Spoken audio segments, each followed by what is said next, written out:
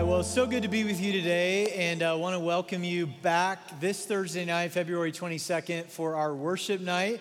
All campuses under one roof right here in Northwest is going to be great. So I just want to invite you to come from those of you that maybe call another campus home, maybe those of you that are watching online. Make it a priority to be here Thursday night. If you've never experienced a worship night, it's a really incredible moment for us just to come together and to have an encounter with God.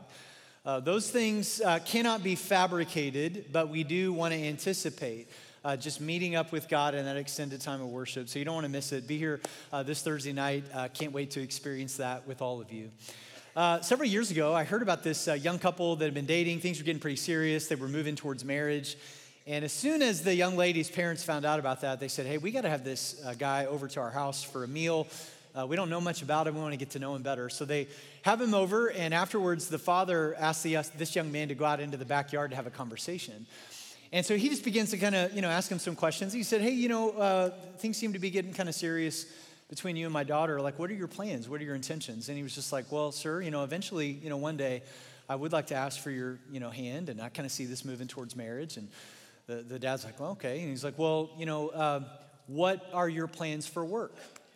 And he's like, well, I don't have many, but it's okay because I'm just trusting that God's going to provide. And he's like, well, that's admirable of you. And he goes, but, she's used to a pretty decent lifestyle.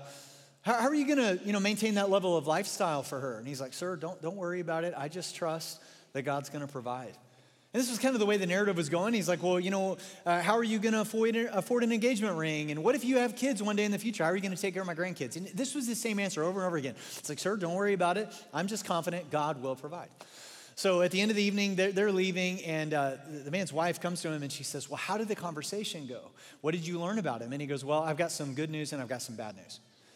And he goes, what do you want first? She goes, well, give me the bad news. He goes, well, it looks like our daughter is going to marry somebody with no money, no plans, and no job.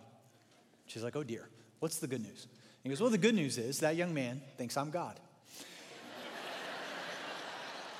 I like that one. Any of you know him? That's good. Well, today we're wrapping up this 3-week series of messages that we've been in called Adventures in Dating and Marriage. And if you've missed any of it or you're just now joining us, really the big premise is that relationships, especially dating relationships and marriage, it can be so exciting and fulfilling. At the same time, it can be so challenging and crazy complicated. And just like an adventure, adventures are filled with ups and downs and unexpected twists and turns and things you didn't see coming. And same thing is true in our relationships, especially dating relationships and marriage. And the principles that we're learning apply to all relationships. So you may be here today and you're like, well, I'm not dating anybody. I'm not married. I can't even, foresee that in my life for a long, long time. And yet these principles will still apply to a lot of our other relationships. It's just that the marriage relationship intensifies everything like times 100. And the theme verse for us in this series has been Philippians chapter 2, verse 5. And I encourage you to commit this verse to memory on week 1. And I hope that you've been able to. And if you've slipped your mind, it's really not hard to memorize. Just look at it one more time. It says, in your relationships with one another, have the same mindset as Christ Jesus. Now, that verse is simple, but it is packed with some tremendous wisdom and truth. See, the X factor in all of our relationships, not just dating and marriage, is the mindset that we bring to it. So the quality of your relationships with your family or the quality of your friendships, and this would certainly be true in dating and marriage, is really a direct result of the reflection of your mindset. So if you're in a relationship and you're not fully happy or satisfied with it, and you're like, this needs to change, the first step to bring about change is a different mindset.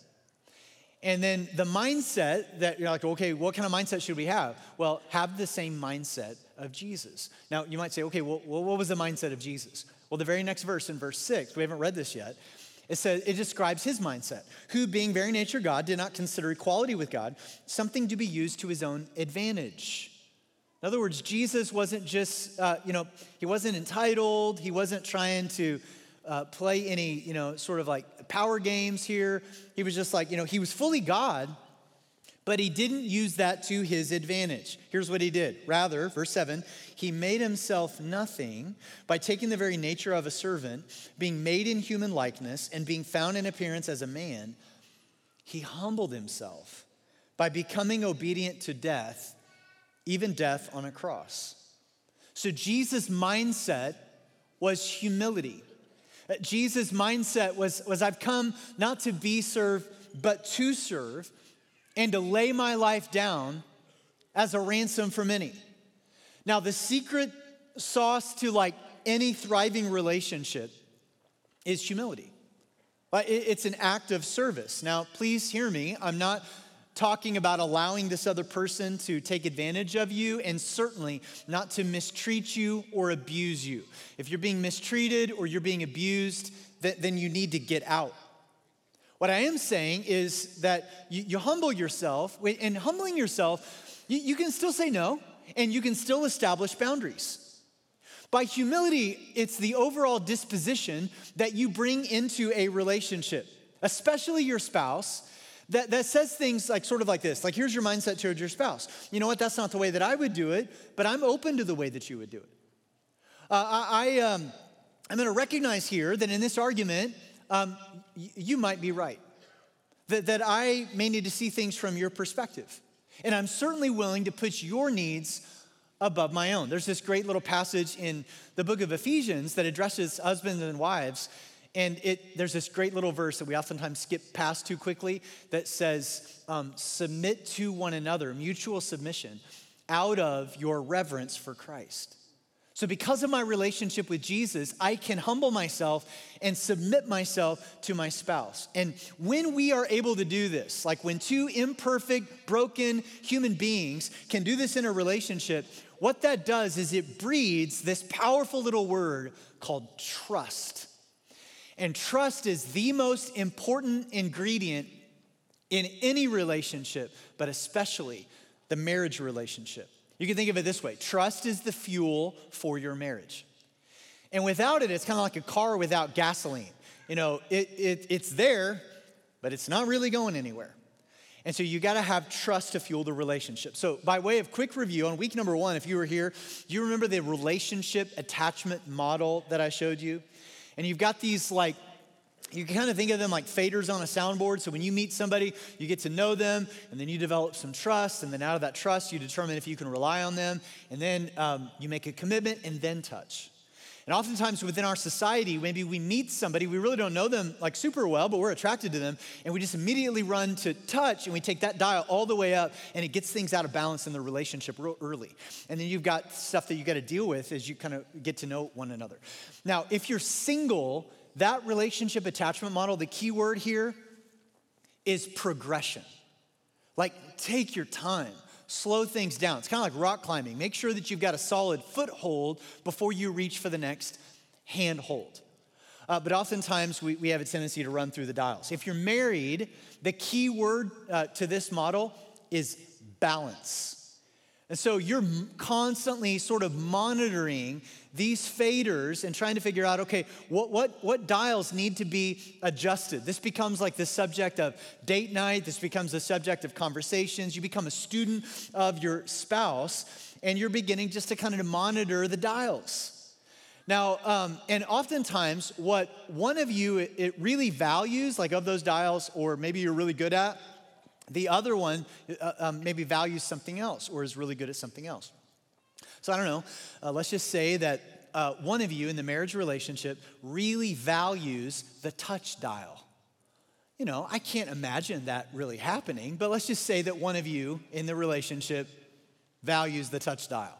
And you're like, you know what, I think that the touch dial needs to go up like a little bit, but the other one doesn't necessarily see it. Now here's the thing, the answer isn't to just take the touch dial and kind of take it all the way up. The answer is to actually pay attention to one of the other dials, maybe no.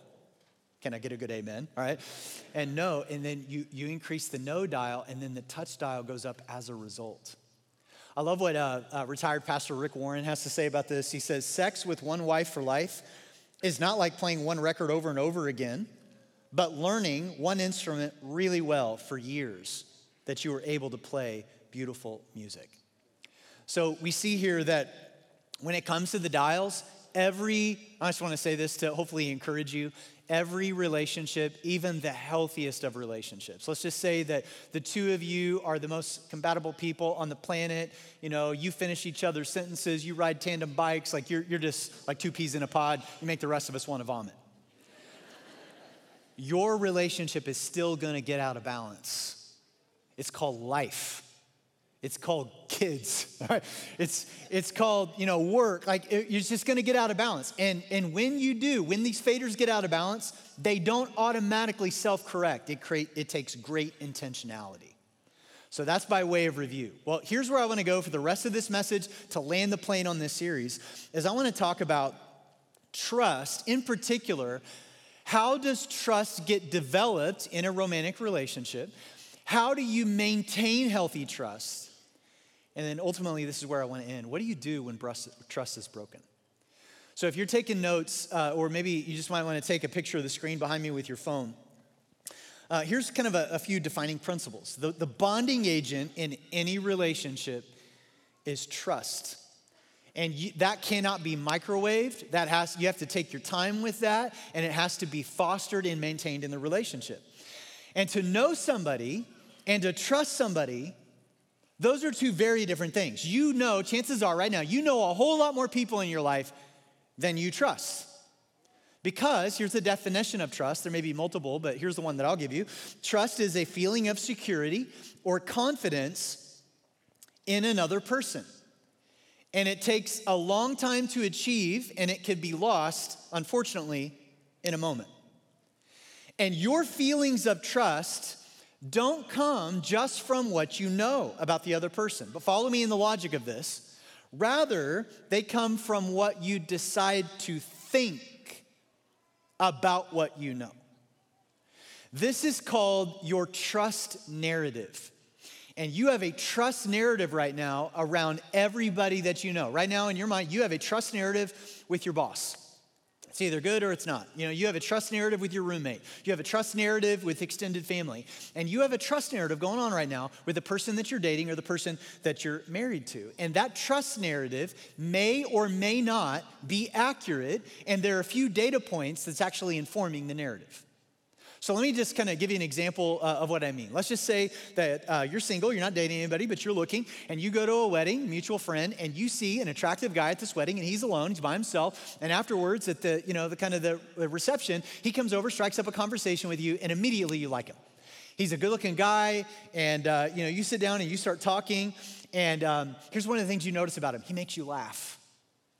And your dad had a great sense of humor, and he made you laugh, and this just kind of sets you at ease. And so you're just at ease in this conversation.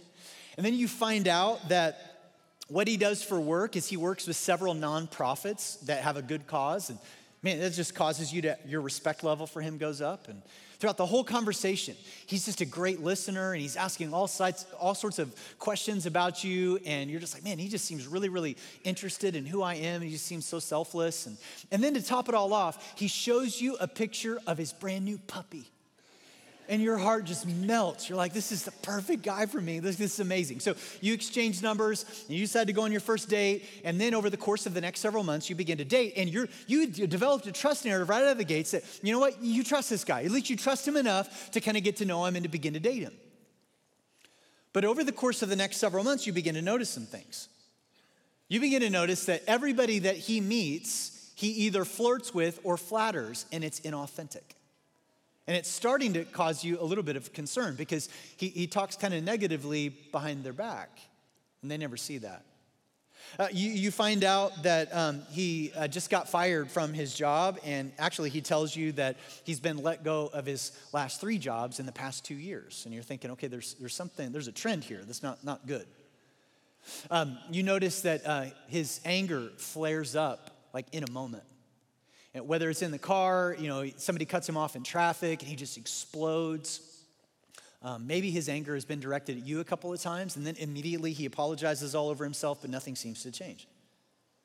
Maybe what initially in your first dialogue and conversation with him, where it just seemed like he was listening to you and asking great questions, now all of a sudden his great questions feel a little bit more like interrogation and manipulation.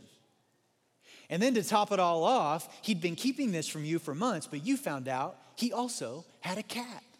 And you're just like, oh no, I thought I knew this guy. So what happens is that your trust narrative is not necessarily who he actually is.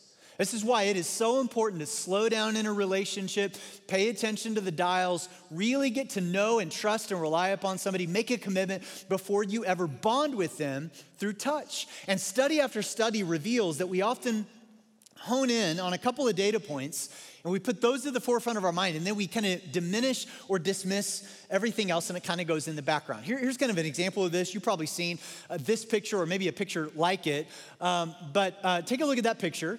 Now, how many of you, I'm just kind of curious, how many of you see kind of an older, somewhat unattractive lady in the picture? Just go ahead and raise up your hand if that's what you see.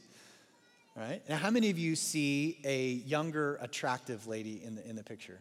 Oh, I see what kind of a church we have. This is interesting.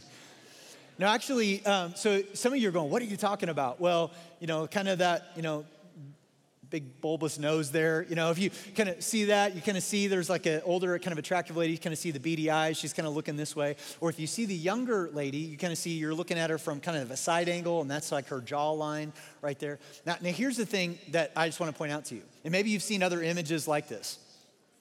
There's lots of conversation going on in the room right now. It's just an illustration. All right, so what happens is you look at an image like this, and then immediately you focus in on a couple of data points right away, and then you sort of diminish or put the other data points in the background of your mind.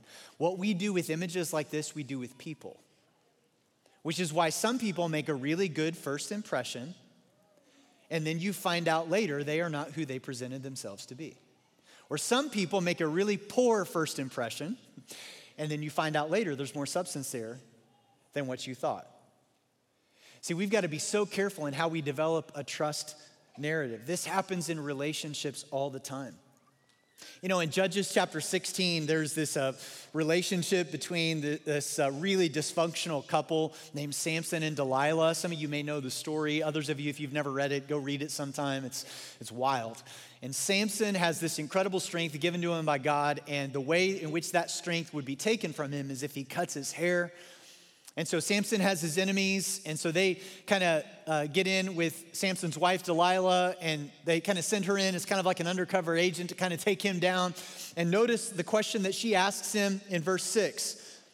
Tell me the secret of your great strength and how you can be tied up and subdued. I don't know, is that just me, or does that seem like a big red flag? Like if I'm dating somebody, hey, I don't know, just by chance. What's your greatest weakness? It's just like what's happening here? Now here's the deal. Their relationship was not built on trust. Because if you read the narrative, you know that Samson lies to her. And so she takes that lie, tells the others that, well, this is how his strength is gone. And then they come and they try to subdue him, and it doesn't work. And that happens over and over and over again, where he's lying to her. And then she's continuing to try to deceive him. She asks him the same question in verse 6 4 different times, and he never catches on.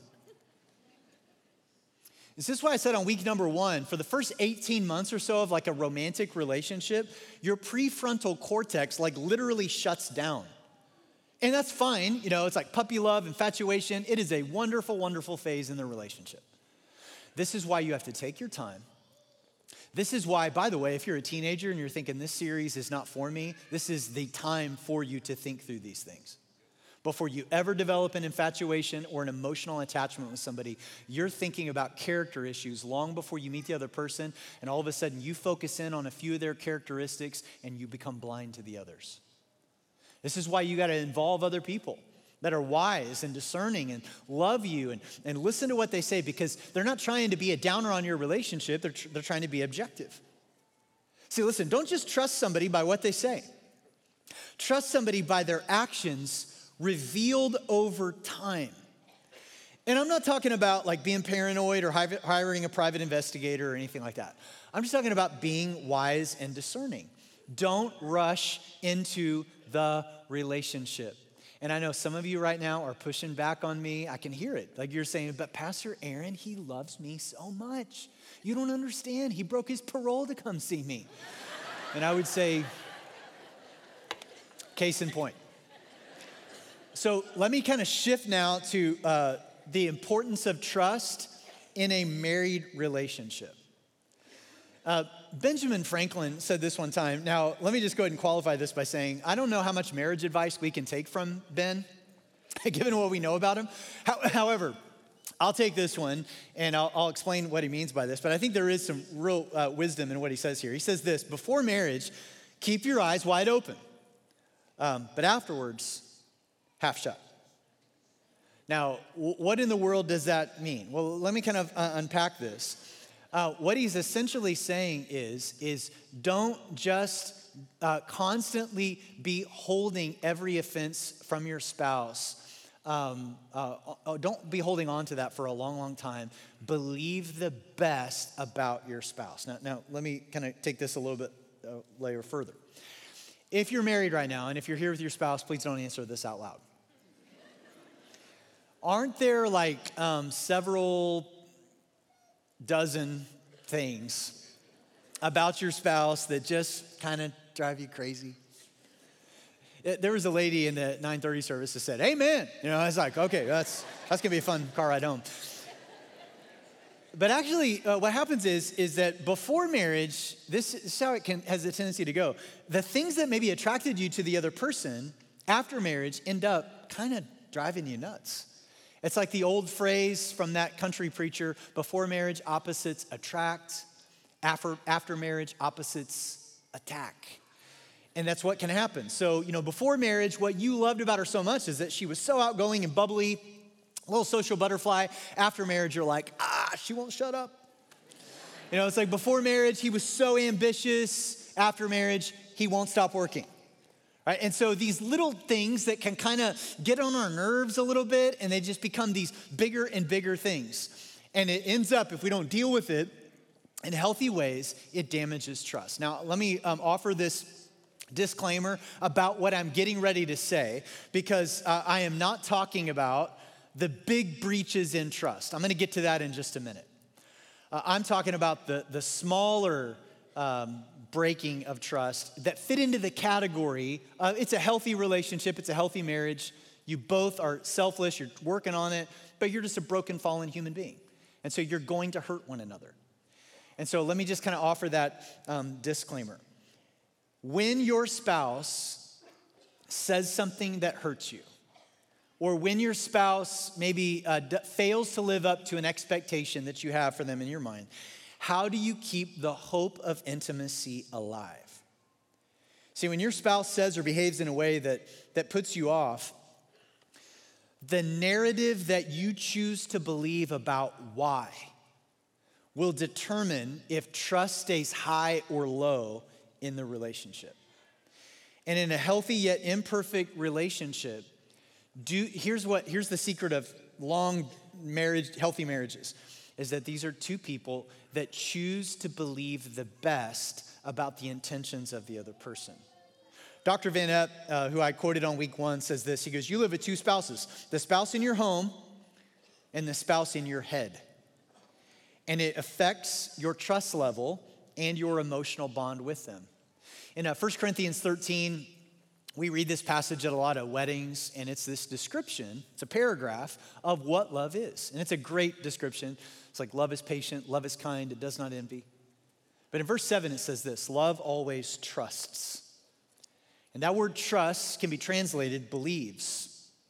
So you could read this about your spouse from that verse, that trust always believes the best about the other person. So when my spouse puts me off, hurts me, annoys me, and they will, I can choose to believe the best about why, or I can choose to believe the worst, and then I can go and have a conversation and confirm it, and we can kind of work through it together. Marriage is two people fighting, not each other, but fighting for one another, because we have an enemy. And I would say that all marriage can be difficult and hard. Christian marriages have an extra strike against them because you have an external enemy trying to take you down. And I've mentioned this before. 1 Peter 5:8 says this, be alert and sober-minded. Your enemy, the devil, prowls around like a roaring lion looking for someone to devour.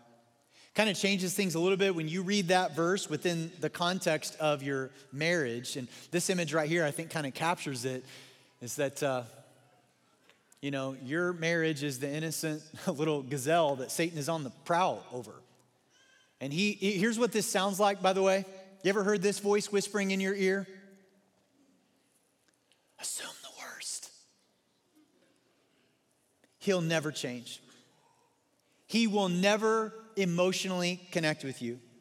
She will never understand. In fact, if she knew everything about you, she'd kick you out today. She isn't interested in what you're interested in. How about this one? You married the wrong person. Your soulmate is out there somewhere else, and you deserve to be happy and go find them. Or what about this? You just got married so young. Two people have changed, and it's okay to kind of call it quits and move along. Life is too short to be unhappy. Follow your heart. And he is constantly trying to wedge his way in there, little by little. And so we think that the answer is to jump to greener pastures, only to find that that wasn't the solution. Statistically, second marriages, there's a greater chance of divorce with second marriages than first marriages. Now, I'm not saying that second marriages can't make it. I know a bunch of people that are on their second marriage and it's healthy and it's thriving. But I am saying statistically, there's a greater increase of the possibility of divorce. And you just got to ask yourself, why? And could it be is because you really didn't deal with the root of the problem in your first marriage. You ran from that problem straight into another problem. And you followed yourself right into the second marriage.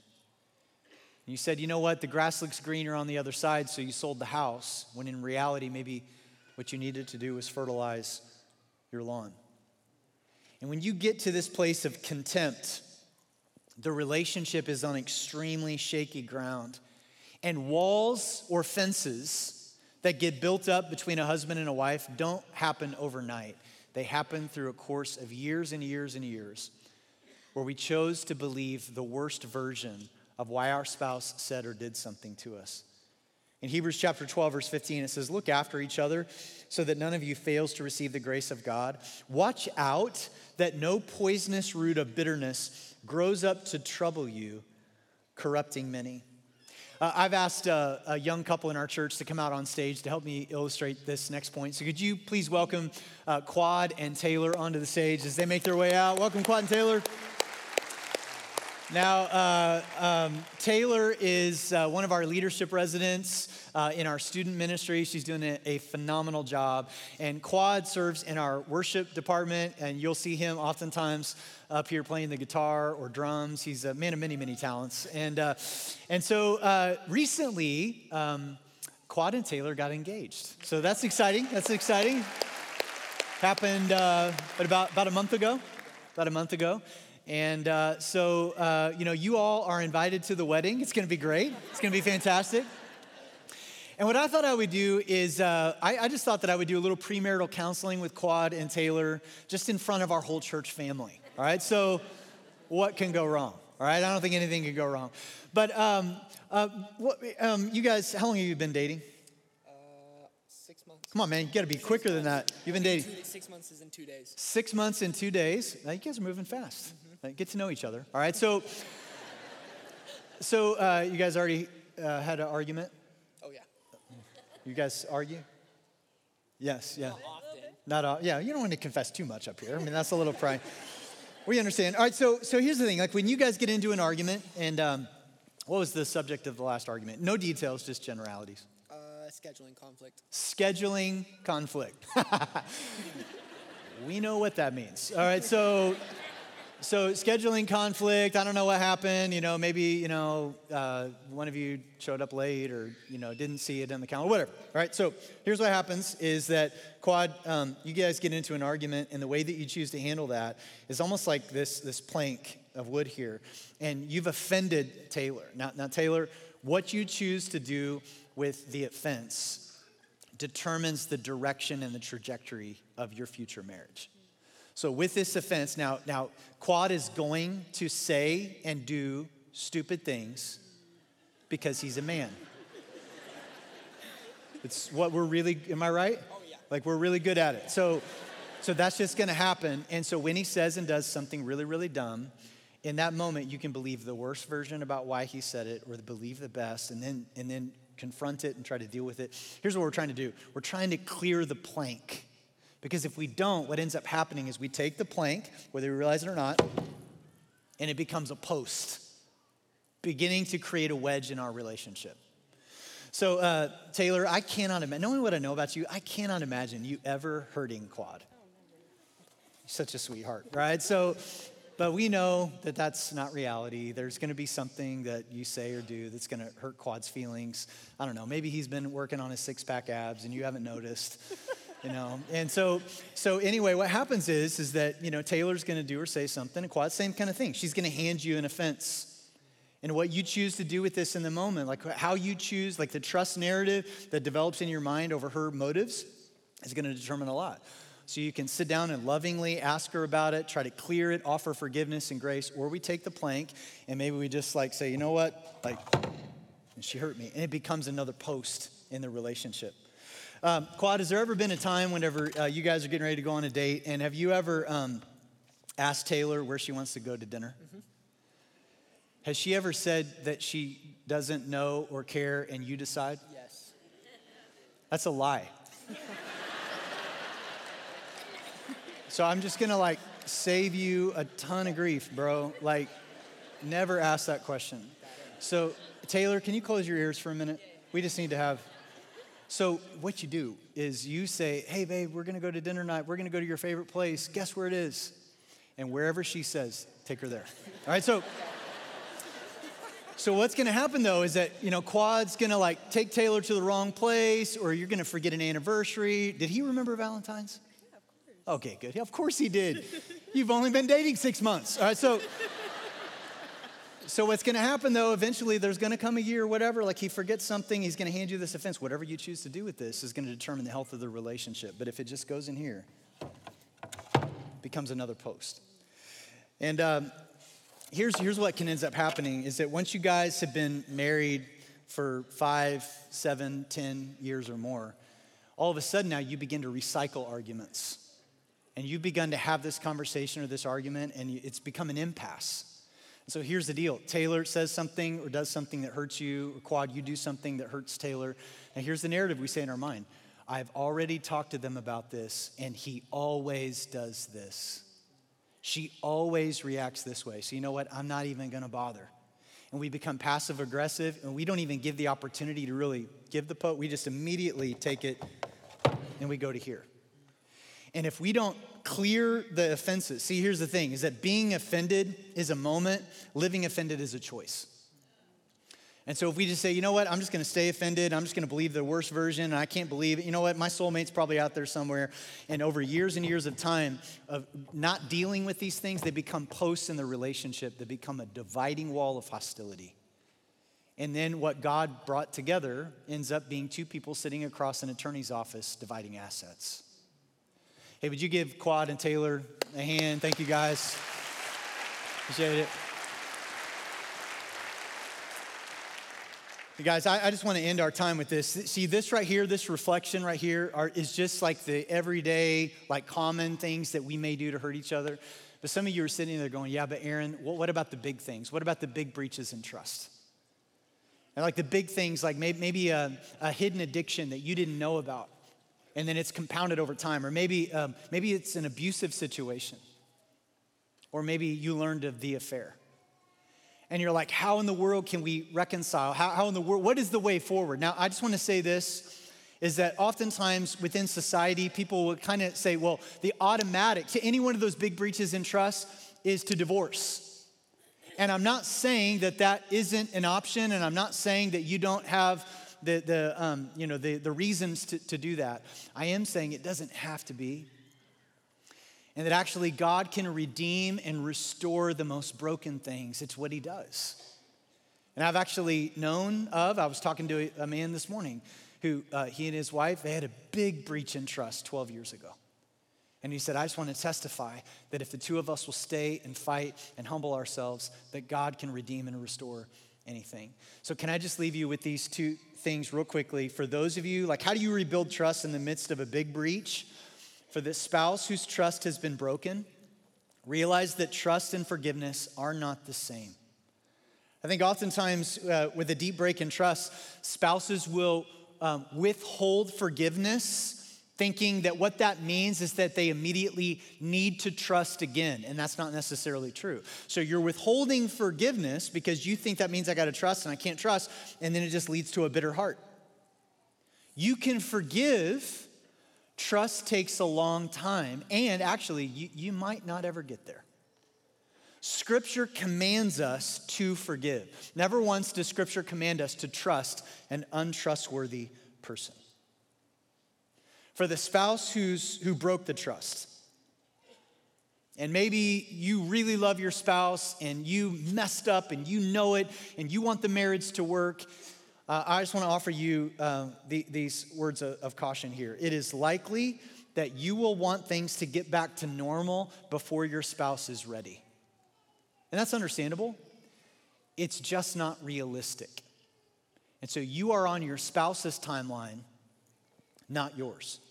Second thing, you will often want trust to be given without significant changes to the relationship. And so I've talked to some married couples before, big breach in trust, and they decide to stay together, go to counseling and work on it. And maybe 6 months later, 8 months later, whatever it is, one of them who broke the trust is complaining and saying, you know what, it's just so confining. She just constantly wants to see what's on my phone, and she's constantly following me around and Find My Friends. And it just doesn't seem like she trusts me. It's just so confining. And I would be like, well, yeah. In order for there to be healing, there has to be a confining. It's kind of like when you break an arm, you set it in a cast and it restricts the movement. Why? So that healing can occur. And that just can't be fast forwarded. You've got to allow that to play out. But here's the thing. Going back to the relationship attachment model, when trust is broken, no goes way down. And so that's gonna require more time and more transparency. And without it, a new trust narrative cannot emerge.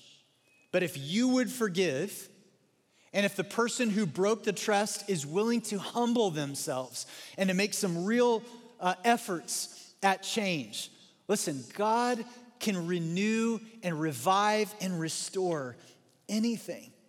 It's called beauty from the ashes. And you know what gets under Satan's skin any more than that? Nothing. The fact that he's like, man, I threw everything that I could to break you guys up, but it's not working. But it requires two people, not just one. Romans chapter 8, verse 28 says, we know that in all things, God works for the good of those who love him, who have been called according to his purpose. And I think it's unfortunate that verse has been so overused that we resort it to an axiom on a coffee mug. But it's not. In all things means in all things. And God can take that and he can work for the good. And there is hope. There can be hope on the other side of a big breach in trust by the power of the Holy Spirit. And you might be like, well, Aaron, where in the world can I find that kind of strength to offer that kind of forgiveness? In the Old Testament, one of my favorite stories is a story of a prophet named Hosea. And God tells Hosea to go and marry an adulterous woman, a woman who has a checkered past. Her name is Gomer, which is unfortunate. But he marries this woman who's got a checkered past, and they have a family together. And then one day, and really what God does is he does this as a living illustration to say, as a people, you have been unfaithful to me. You have committed adultery on me. And yet I have come to be in relationship with you. And one day Hosea comes home to an empty house and he gets a sick feeling in the pit of his stomach because he doesn't want to believe what might be true, that Gomer's being unfaithful to him once again. And he goes back to the red light district of town, and sure enough, he sees her at a distance in the arms of another man. And he is upset and he is hurt and he is broken and he has every right to be. And here's what God says to him. Go, run after her, take her, forgive her, restore the relationship, bring her home as your wife once again. And Hosea didn't want to do it, but that's what he did. And And this is what God is saying to us. God is not saying be a doormat. God is not saying allow your spouse to take advantage of you or allow them to get away with it. What he is saying is that this is an illustration of a faithful God who runs after unfaithful people and extends grace to us when we never deserved it. I don't know if your marriage will survive one of those big breaches in trust. It really largely depends upon the demeanor, the disposition of the person who broke the trust. But I do know that there is a God who is powerful enough to bring healing to the worst wounds and breaches in trust that you might experience. And it's a supernatural thing. It's a miraculous thing. I'll tell you this. Talking to couples, there was a man that I spoke to this morning. I referred to him earlier. He's been married 37 years. And he said at year 25 is when we had a big breach in trust. And yet we were willing to work on it. We were willing to work on our friendship. And now 37 years into the marriage, I can honestly say we're the best of friends. God can take whatever ashes you might be holding right now, and he can breathe beautiful, beautiful life into it if you'd be willing to submit that to him. I know right now that this might be heavy. There might be some of you that are walking through some things right now. Maybe you just learned of something this week.